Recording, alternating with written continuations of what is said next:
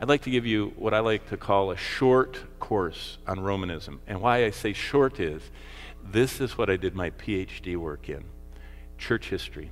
And I probably could talk, I have talked for 60 hours on Roman Catholic theology. Read every theologian, studied all of theology to do with the church for 5 years of my life. But I'll give you a short version, okay? The Roman Catholic Church has 7 sacraments: baptism, confirmation, Eucharist or the Mass, penance, holy orders, marriage, and extreme unction. Now let me share with you how they define them. This is from the Catechism of the Catholic Church. No tricks. This is actually, this is just exactly what they believe. This is what they say. The sacraments of the Catholic Church are efficacious signs of grace, instituted by Christ, entrusted to the Church, now here's the key, by which divine life is dispensed to us. If you know any Roman Catholic person, this is what their church believes. Now, I don't know where they are. I don't know how much of this they believe. I don't know how much they embrace. I don't even know if they even understand. But this is Romanism, Roman Catholicism. The instant a person is born, they're in the negative. They're behind the line to go to heaven. So they must be baptized. And baptism gets them to the start line to go to heaven. And they go through confirmation, and they go through confessions and penance, and they go through all of the various Mass celebrations they can go to. In fact, some people are really into this, and they go every day. And they go as often as they can, and every time they from baptism through confirmation, through all of the times that they go through confession and penance and partake in Mass, they are making a step toward the finish line. And the finish line is becoming righteous enough to go to heaven.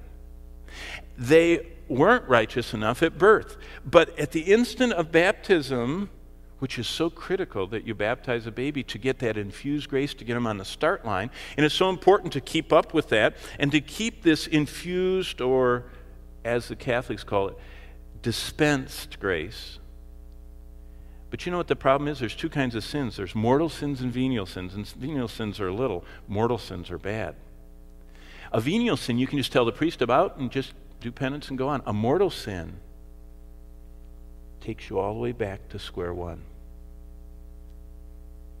You know, that's not bad if you're 20 years old and you can confess and do penance and go to Mass 7 days a week. You know what's really bad is if you do that until you're about 79 or 80 and you do a mortal sin and you go back to 0. And you're back at the starting line. What happens to people that die this side of the entrance to heaven? Well, the saints had more than enough grace to get to heaven. And so all their excess, like Mary and Peter and Paul and John and all the great saints throughout the ages, St. Augustine, St. everyone that you've ever heard of, those people had more than enough. They went past the line. And as far past as they went, that extra grace God takes and puts into what the Catholics call the treasury of merits. And that's up in heaven. And if you're going along here and you don't quite make it, and you only get to right here and you die, you go over in a waiting room called purgatory, purge. You got to have those sins purged, and you got to get this grace. And there's only 2 ways you can get it. Either be there and a little bit God gives you, and it takes several hundred years, or if you were really bad, thousands of years, and you go like this. Or your family and others can pray for you, and God will dip out of the treasury of merits and pour onto you, and you might get out rapidly if they do it enough. Now that's 60 hours, but that is honest to goodness gospel truth Catholicism. That you receive infusions that take you to get righteous enough to get into heaven. Now look at the Bible, what the Bible says. Fascinating.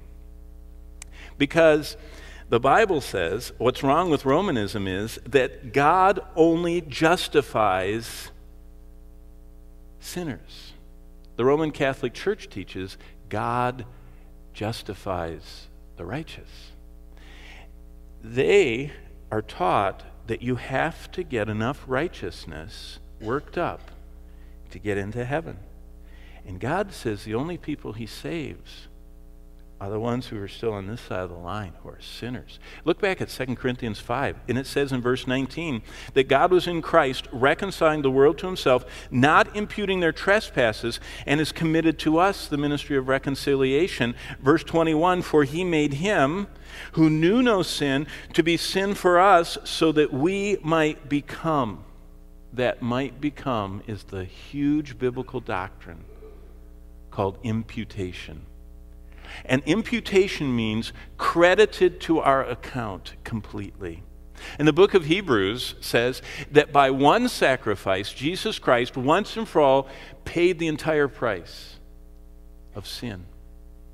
He doesn't biblically give it out in infusions through works that we do. He gives it instantaneously the moment we come to Christ.